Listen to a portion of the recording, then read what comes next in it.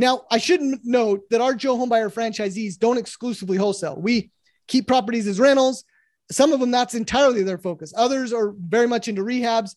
Others are wholesalers or a hybrid of all of the exit strategies. We go in with the intention to buy the property and then to exhaust efforts to determine the highest and best, most profitable exit on any one transaction. You're listening to Ice Cream with Investors, a podcast that is dedicated to teaching you how to better invest your money so that you can live a more intentional life. I'm your host, Matt Four, and it is my goal to teach and empower you to remove the roadblocks to your financial success.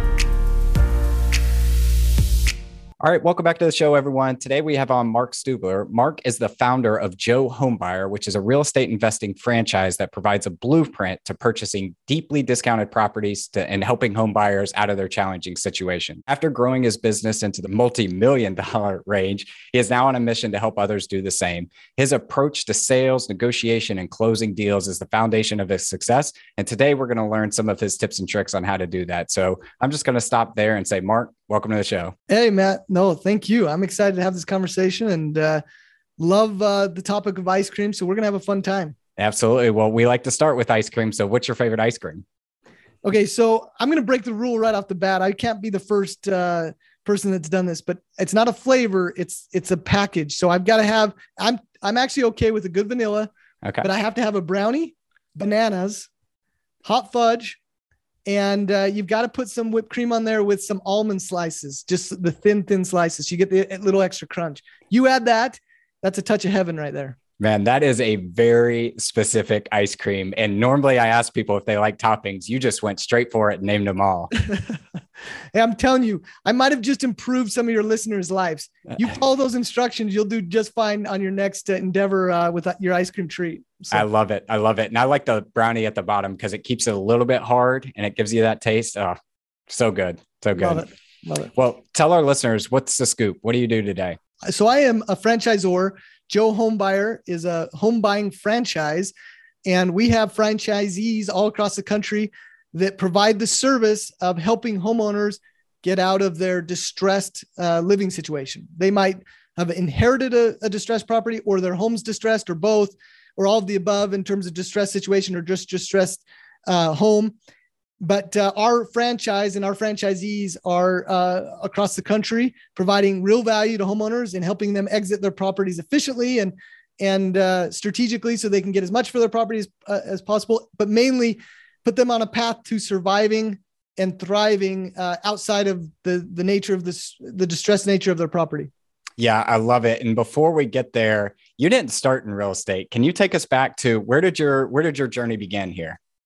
So I just have a sales background, right? And honestly, I don't know if I'm the best salesman, but what I can tell you is I was just one of those guys that just worked really hard. Like super ambitious. I just feel fortunate that, because I have 4 sisters growing up, and my parents were fantastic providers and of opportunity. But if I wanted anything, I just had to go create it, right? If I wanted to get on a sports team, I just had to get the info myself. What frustrated me as a kid, it ended up being a pretty fortunate and a blessing for me, because it required me to just have some ingenuity and hard work and creativity to get stuff done. Well, anyway, that translated well into sales. So I had a sales career selling fencing and decking of all things, nothing to do with real estate. And again, I might not have been the best looking or the best talker but what I could say is I gave myself more swings of the bat because I was just aggressive, hardworking, consistent. I was disciplined in my efforts. And so I experienced a fair amount of success with a really good company for 10 years and felt fortunate to be a part of the group. But I had that bug inside me that I wanted to be an entrepreneur. And I would dabble with things in e-commerce business, a couple rentals, things in real estate.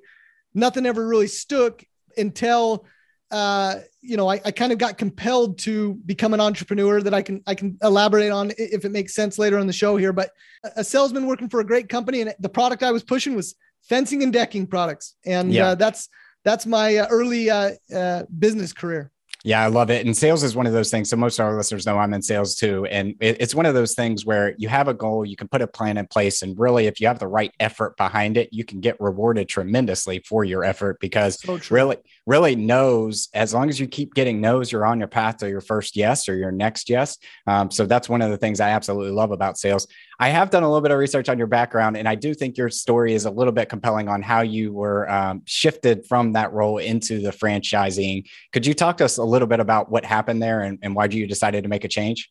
Yeah, I'm happy to share. So I have to tell you, the people I worked with were fantastic, but they made a boneheaded move. They took us in outside sales reps and said, hey, you have to come in once a week into the office and be an inside sales guy for 4 to 6 hours. And for whatever reason, it was like, how do I describe it? It was just I realized immediately that I wasn't as autonomous as I thought. I set my own schedule. I went to my own appointments. I was really flexible in my day to day. And for some reason, that one ask and pivot, they really moved my cheese when they said, oh, by the way, you have to come in. So instead of going out and soliciting these great opportunities, these big projects of thousands of dollars, they said, oh, hey, come in, save us a little bit of money, be an hourly rate type employee making, what somebody could do for $10 an hour type thing. We want you to take a fraction of your week to do it. And it was just enough to say, wow, I don't work for myself. I don't have complete control of what I want to do. And I'm obviously not getting all the upside from all the value that I'm creating, which I shouldn't. I was an employee, but it was just enough of an epiphany that I realized my journey to get on my own, I needed to be fast tracked. And so I literally set dates of I have to be doing something. Now I was on a little bit of which probably a lot of us are guilty of.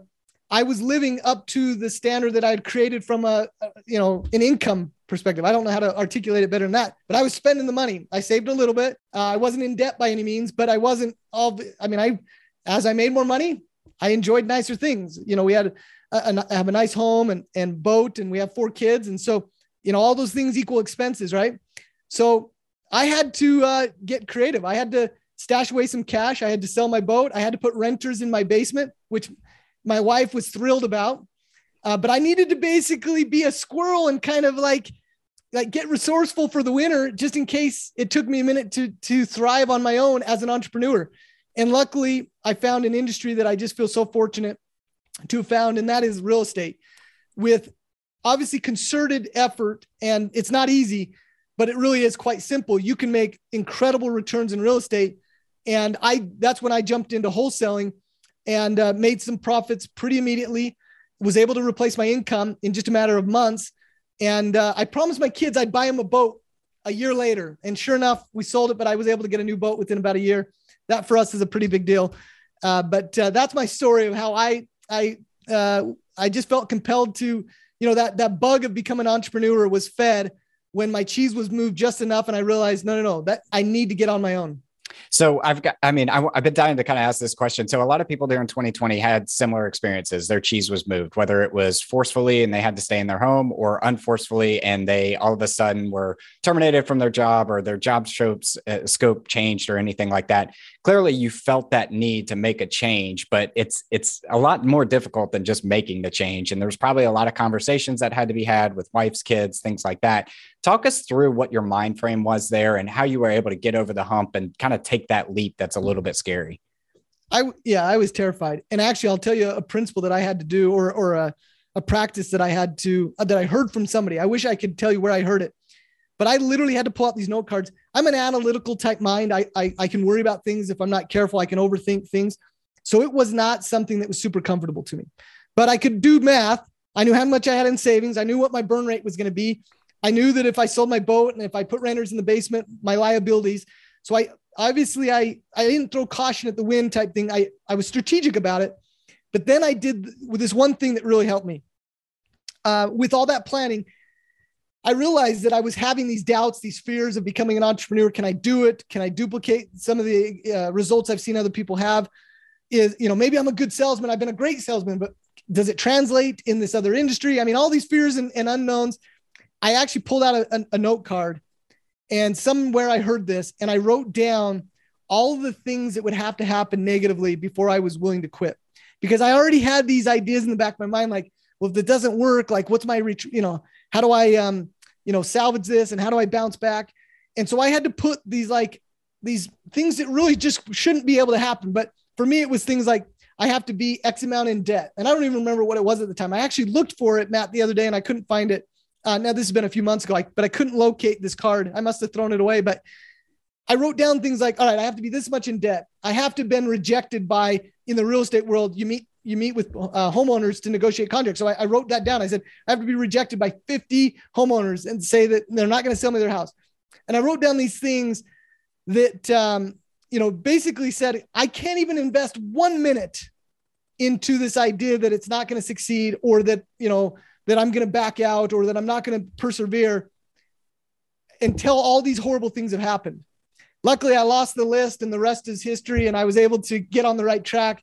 But that helped me to really write down that I'm not investing 1 ounce of effort into the negative until the worst of the worst has occurred.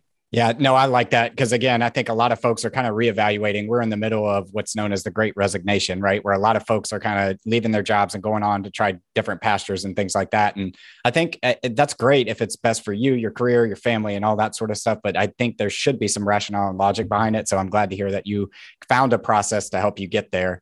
I want to shift this now. So Joe Homebuyer is a wholesaling franchise. Let's dig in here a little bit. And first, let's just start off at the high level. Tell our listeners, what is wholesaling? Wholesaling is the practice of putting a property under contract with a homeowner, just like you would in any other real estate transaction. You sit down, you settle on a price, you put an official purchase agreement together. And the wholesale process is the ability to then sell that contract, that right to buy the property, to the end buyer. And you're just basically the matchmaker. You put the purchase agreement together, you find the end buyer, and you make a fee by connecting them. And it's done by assigning the contract to an end buyer. Now, I should note that our Joe Homebuyer franchisees don't exclusively wholesale. We keep properties as rentals. Some of them, that's entirely their focus. Others are very much into rehabs. Others are wholesalers or a hybrid of all of the exit strategies. We go in with the intention to buy the property and then to exhaust efforts to determine the highest and best, most profitable exit on any one transaction. But specifically wholesaling, that's the process. And it's a great way to get involved in real estate because it doesn't require you to buy the property, and it doesn't require you to have, the risk of, the funds and all those things that are required when you secure property through being the purchaser. You're actually assigning the contract to a different purchaser and able to collect a fee. Yeah, I think wholesaling is the least riskiest, highest return way to get involved in real estate. Now, with that comes a ton of sweat equity. Like, you're just not going to have people banging on your door trying to sell you their distressed property. But with a couple $100 or even just a cell phone, you can start door knocking and put together and find deals and really have a huge upside return. What are you seeing? So from an assignment fee, so you get a deal under contract for $100,000, and then you'll throw an assignment fee on there and sell it to another investor who might rehab it. What are you typically seeing those fees be, just to put this in context for folks? Yeah, they range significantly, but those fees can be very rewarding. In smaller markets, they may be as little as $5,000, but your cost to get that should be relatively insignificant. On some of these more competitive markets, where real estate's booming and they're very, the real estate is hard to find. We've seen, I have to be very careful as a franchisor promising or any type of return, but you'll see anywhere from 5% just across the wholesale world in general, not specific to franchising, anywhere from 5,000 to 50,000 in terms of revenue on an individual transaction. But generally speaking, when the revenue is higher, the cost to secure a contract is also higher in terms of the amount of marketing expense that you would expect. Yep. I would agree with that. So I like to say that too. Wholesaling is simple, but it's not easy. How are you out there finding your distressed buyers today? And then I want to get into why would a distressed buyer go this route versus putting it on the market? But how are you finding your distressed buyers today? Yeah, great question. We actually have 4 major marketing channels that our franchisees become experts at. And through our system, we actually help each of them within their markets employ these efforts so that they become first a celebrity in their market. So that's one of the marketing strategies, is they become a resource to other people trying to wholesale, other buyers, other cash investors, other real estate professionals. They become a resource because we help them become the foremost authority, both with the quantity of active buyers, as well as their education level as to different strategies to maximize profits on a transaction. So one of those is just becoming a celebrity in the market and becoming a resource for other parties in the industry through joint venture agreements and partnering on projects. And then you have the standard Web is a fantastic way to find distressed sellers. They seek you out. We have some incredible professionals that help us become very relevant and capture real estate on the web so that we are a resource to people that want to sell their home and they seek, a solution by typing in cash for my home or whatever online. Then we have a very proactive approach through prospecting, which might be as simple as door knocking, as you mentioned. It could be outbound calling within the confines of doing that correctly, as well as direct mail and making sure that we're soliciting people that could benefit from our service through different forms of postage, whether it be a postcard or letter. But we employ all 4 marketing channels. And again, it's becoming a celebrity through, teaming up with people in your industry, becoming a resource for them, web, direct mail, and prospecting efforts. And you combine those, our franchisees we're really excited about the results that they're getting, the trajectories of their business. And that's what Joe Homebuyer is we actually help our franchisees implement these strategies, utilize the years of experience that we have so that we can put them on the right track as efficiently as possible. That's it. I think I bought properties from wholesalers before, and I tried to venture down this route a little bit. And I can tell you right now, it's a lot more sweat equity than if you're it is an active job. It is an active profession, right? It is. But what I love about what your model is that you're buying into those mistakes that you made along the way, right? There's text that you can drop voicemails onto people's phones. You can text people, you can direct mail, you can become a celebrity in your market and things like that. And one of the things I love about franchising is that you're buying, you're not building. And to build along the way, sure, you get your own spin on it, but you're going to go through your own failures anyways. So you might as well just buy someone else's experience that's gone through that and can tell you around the corners or see around the corners of mistakes they've already been made. I love it. Can you tell us some of the mistakes maybe you made as you were kind of getting into this business and some of the things that you've learned? Yeah. I mean, there's endless, right? I mean, I've been doing this we've done hundreds and hundreds of transactions, actually approaching over 1,000 now of transactions. So we've made every mistake you can imagine, but one that stands out, or a couple that stand out, is in the early days, we would put a house under contract and we weren't super strategic about exiting the property with, utilizing the principles of what's the highest and best, opportunity from this one, this transaction. We would just kind of take the path of least resistance. We left hundreds of thousands of dollars on the table because we put it under contract and we didn't utilize a very scientific method to determine, should we keep this one as a rental? Is there upside long-term as an Airbnb or as a, something that we could use to 1031 later? Could we use this as a rehab, or is this really the best thing to do to wholesale it? And what's the best way to get the highest offer from our buyers?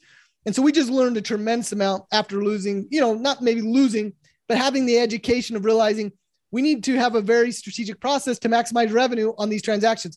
So that's something that we've learned over the years, that obviously we have a very systematic way of approaching so that we're capturing the best results from any opportunity. And that's a culture, obviously, now within the organization and the franchisees is, every opportunity you have to exhaust efforts to make sure that you're capturing the highest yield, you're yielding the best return on your efforts. Yeah. And I think that's, as I've done my research kind of preparing for this interview, one of the best things I've heard you talk about really is this idea that a lot of wholesalers out there are only concerned about that assignment fee and not creating really long-term wealth. They're just doing transactions, which is great, right? It's a way to put money in your pocket that maybe you can go do different things with later. But I like this idea of, okay, I now control the asset. What do I really want to do with it? Do I want to sell it? Do I want to short-term rental it? Do I want to rehab it, fix and flip it, and things like that? So I love that you prioritize that for your franchisees as well as the things that you're teaching them. I also want to talk about this idea of a collaborative sale versus a win at all costs. So again, most folks know that I'm in sales, and I believe that sales is really just solving problems for folks. You have a set of solutions that solves a problem for customers. Your goal is to find the customers that need that solution rather than trying to sell a solution to a customer that doesn't need it. Can you talk to us a little bit about, like, you've got a distressed home buyer, they need to get out of a situation. How do you take that approach in those conversations with your prospective sellers? Yeah, I appreciate that question. So our mission at Joe Homebuyer is improving lives by delivering creative real estate solutions. It actually can be one of the most enjoyable aspects of the entire business. It's fun to see new franchisees come on, and they really are attracted to that way of doing business. And the reason it's attractive is because it's within all of us to provide real value to people. It's one of the most satisfying things we can do is know that we have a service that we're providing. You keep your commitments. And it's just so rewarding to see the service that we provide provides so much benefit. And that's not because you did it for free. You can make a tremendous amount of profit on a transaction, but you know that you relieved them, you kept your commitments, you provided them a solution to their complex situation. But we have endless stories and examples of times where we're sitting down with sellers and, they need cash within, 5 to 10 days. Then they need to live in the home 3 to 6 weeks afterwards. They also don't want to have to clean it out. And they may even have something unique like, oh, and by the way, I don't know what to do with all these cats. Like, can you help us?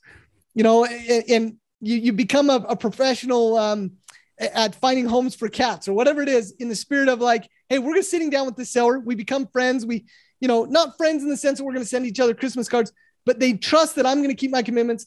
We're going to work together. We're going to put a plan together that's favorable, and it's going to be unique to them. Not one family that we work with has the exact same solution. And obviously the common theme is a fair price. We settle on a number that represents what they think is fair for the value that we're providing. They ultimately decided what that is. We have a very strategic way of, when we're sitting down with the seller, we put out what we're offering after fully understanding the needs that they have, to your point, solving their problems. And then ultimately they're deciding, all right, I value it at this. We structure a deal, and then it's a lot of fun fulfilling it by any number of ways to make sure that they're in a better position to fulfill our mission, that their life has been impacted positively through our transaction. Yeah. And I love that idea of being creative with solutions too, right? I mean, money is not everything. Sometimes they might need a hotel room. Sometimes they just might need to move. Sometimes, hey, someone in the family passed away and they know that this house is going to need some work. And that's what I tell people when they say, well, why wouldn't they sell it on the open market and put it on the MLS? The real estate market's hot and all that kind of stuff. Well, I mean, first of all, when you start calculating realtor fees, that's one thing, but also the hassle of having to repaint, having to clean, having to get out the garbage, having to do all these little things. If you're in a distressed situation, then that's not the top thing that you're thinking about. Sometimes you're just thinking about, this is the most valuable asset that I own. I want to make sure I get a fair price and not screw it over, but I don't want to deal with all the headache of having to deal with that. So I love that you all teach that. Yeah, no, it's been really fun to see our franchisees adopt it and to attract franchisees that buy into that and they're willing to operate their businesses using that same model. Yep. So you were very successful in building a wholesale business, and then essentially you started this franchising model. Talk to our listeners about what have you learned through this franchising and how you're building this out? Yeah, so much. In fact, that's maybe one of the more enjoyable things is it's an ongoing journey of learning. And sometimes I get a little bit weighed down by wow, we have so much to do to just get this built out perfectly. And the truth is I have to be reminded, like any of us with any big project or any endeavor, that it's very much a journey, not a destination. Like in 5 years from now, sure, Joe Homebuyer is going to be that much more polished. Our franchisees are going to have that many more resources. But at the end of the day, all along the way, I'm learning, they're learning, and we're thriving and thriving in the sense that we're growing and progressing. And that's all that can be. Yeah. So to take things in stride, I guess is one of the things I'm learning is, I'm very, it's becoming very popular. People are assessing people's behaviors through these different softwares and things. And I'm becoming a student of one myself, trying to figure out what makes me tick and what makes some of our franchisees tick. And I'm on the impatient side of what makes me tick. And so oftentimes I'm impatient with myself or with my business results or that type of thing, which is good, right? It can be a blessing in the sense that it's driving me to get things done. I have to tell you that it's been really a gift in the sense that it keeps me moving.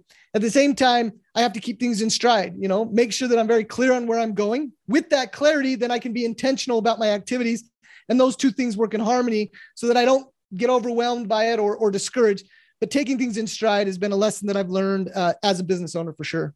Yeah. So you mentioned the personality test. I would assume as you've gone from being a sales professional to being a sales professional that owns a company to now helping others be a franchisor or basically be an entrepreneur themselves and watching their struggles along the way, you really have to develop as a leader. And I'm really keen on leadership and learning how to be a better leader every single day. Can you talk us through, are there any books that you recommend or anything that you're reading or resources that you've had that have helped you become that better leader from individual contributor to leader of businesses?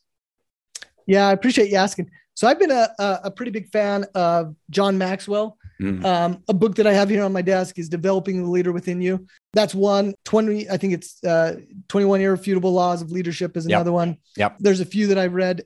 And the truth is, leadership to me, and Jim Rohn, for example, he, is famous for saying, if you want to do more or accomplish more, you have to become more. And I think I botched that a little bit, but it's this idea that, your potential is only equivalent to what you become individually. Right.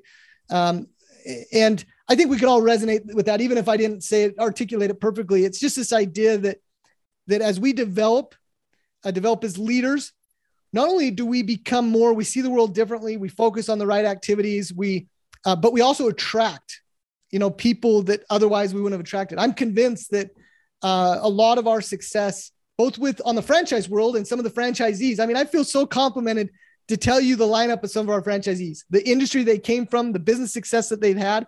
To see some of our franchisees, we have everybody from this is their first business to this is their 10th business. But it's a compliment to have the professionals that we have attracted to the Joe Homebuyer opportunity. And I just have to believe that, if I was not individually invested in my own growth, developing my mind, developing who I am, that I wouldn't have the success. And then locally in our own business operation, we've attracted some of the best salespeople. And I believe that wholeheartedly. We've attracted some incredible talent, incredible leaders within our own, our immediate organization, because we've on a journey, right? And we've been able to see eye to eye with others that are progressing, others that are becoming better leaders. And it just seems like those things kind of attract each other as you develop. So John Maxwell is one that if I can put a plug out there, I would say become a student of his leadership content. It's incredible. Yeah, I agree. And even if you're not a reader, just some of the YouTube videos and the keynotes that he gives and the conversations that he gives, it's really all about investing in people and leaving them better than you found them. And I had something at work today where somebody left my team. They actually resigned and went to a different competitor.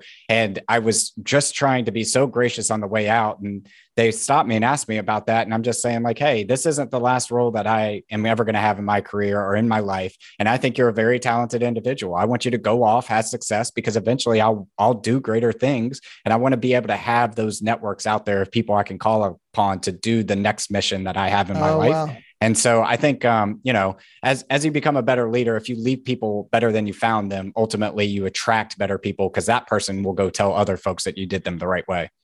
That's beautiful. I love that. And that's John Maxwell 101 right there, right? Absolutely. Yeah. Absolutely. Awesome. Well, I want to switch us now, Mark, to the last round here. We're calling this the 5 toppings. Our first one is, what's your favorite book, or what's a book that you've read recently that's given you a paradigm shift? Another one is The Obstacle is the Way by Ryan Holiday. It's the second time I've read it. And I'm pretty slow because there's so much content in there. I'm not trying to read through it quickly. That's pretty good, man. That book it helps my mindset see things from a different perspective. I've been pretty grateful for that book lately. Are you a Stoic at all? I don't know that I am, but I must be at some level because it speaks to me at a high level. And I get that I've had other people tell me that they just don't like the book very much, but I must be at some level because it definitely resonates with me. I found these like little Stoic meditations on YouTube that I'll listen to as I'm getting ready in the morning, preparing my coffee, doing my stretches and things like that. And it's so valuable. I'm gonna look at that. Changes your mindset going into the day. And yeah, I definitely love that you called out Ryan Holiday because he produces a lot of good stuff like that. Our next one is, I believe that the person you become 10 years from now is directly correlated to the things that you do every single day and the habits that you have and the routines. What is something that you do every single day? So I'm a pretty spiritual individual. And I say that modestly because I don't know if that in of itself, I don't know what that says to listeners when they hear that, but I try to be spiritual. It's maybe the better way to articulate that. This idea that I do believe in a greater power. I do believe connecting with the greater power through reflection, gratitude, prayer, and then study. I do study scripture. For me, that gets me to the higher level of who Mark Stubler is having a spiritual element. I also have a great responsibility to be a good father and husband. I've been married for 18 years. My wife is really very much an opposite of me, but she has the strengths that maybe I'm weak. She's patient where I'm impatient, right? And, just as one example, and I have 1 boy and 3 girls. And I very much believe that, I have a responsibility to provide an opportunity so that they can be contributors and, bless the lives of others. And obviously it doesn't always work out perfectly, even if we're great parents, but I feel like I at least have a responsibility to build an infrastructure, a home, a refuge from the world, that type of thing. And so when I am at my best every day, I have a healthy dose, 20, 30 minutes where I'm doing some of those things. Oftentimes, if I can do more, even better. But that's one thing that I definitely notice a difference when I'm connecting with my creator and have that spiritual element as part of my routine. Absolutely. And that can come in many different forms. So for those of folks out there that are listening, there's some form that you can do that every single day. So I love that. That's right. Our third one is, what's the best piece of advice you've ever received? I've been struggling with this because I knew that was going to be your question. And, my dad actually just sat down with me when I had it was actually not too long ago. I had kind of a big presentation that I was making and I was worked up a little bit, regular nerves type thing. And this is so elementary, but for whatever reason, it spoke so strongly to me. He just invited me to just take a step back and say, basically just say, do you believe in yourself? And that, again, as elementary as that is, I realize that I need to make sure that I'm always in a position that I'm believing in myself. And it's a powerful thing because when we're moving and shaking, staying busy, all that type of thing, we can have these, bad self-talk or negative self-talk or whatever it is. And I've found that as I, take a step back and say, hey, I believe I can do it. And I believe in myself. I don't know if you saw, is it Stetson Bennett or something, the Georgia quarterback? He just won the national championship for Georgia. Yep. I'm not a Georgia fan. But it was interesting at the end of his interview this week. He was an underdog. I believe he was a transfer. And even when he got to Georgia, appeared that high recruits had replaced him a few times. Well, here now he is as the winner of the national championship against an incredible Alabama team. And he's being interviewed and he says, I believed I was the best. I believed our team was the best. But it was really interesting for me to hear him. He had this mindset of, although all these things didn't go in his favor, he had to keep on working. He had to continue to prove himself. He had this mindset, I believe in myself. So that was probably a longer answer than you hope for, but it's this idea that my dad recently had. You just got to believe in yourself. And it's interesting how it's something as elementary as that can have such a big impact. No, I love it. And fathers have this unique way of phrasing things to you right. At certain points in your life to just help you overcome things. So I'm glad that it came from a good messenger as well. Right. Our fourth one is, what's the thing that you're most proud of in your life?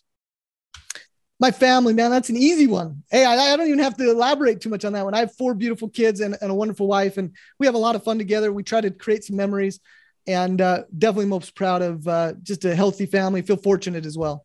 Yep. All right. Well, our fifth one is, if you could sit down and eat a bowl of ice cream with anyone, dead or alive, who would it be and why?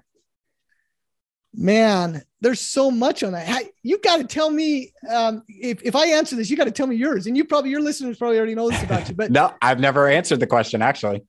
Will you please? All right. So, dead or alive? I didn't expect the dead part to come up. I was thinking originally John Maxwell because I'm so much on a journey right now from a leadership perspective. But you go back to some of the historical figures, generals and armies, as well as presidents of the United States. George Washington, some of the decisions that Lincoln made and some of those things. I don't know. I'm going to be vague. I'm not even going to give you an answer. I just mentioned 3 or 4, but any one of those could be just absolutely incredible. But leadership would be on my mind. Like, how did they lead in such challenging times? Yeah, we're going to be very aligned with this answer then, because my 3 would be Nelson Mandela, Lincoln, and then MLK. Just because all of them at certain points had a mission that they were very clear about. They knew they wanted to achieve. MLK had to adjust his strategy several times to work towards achieving it.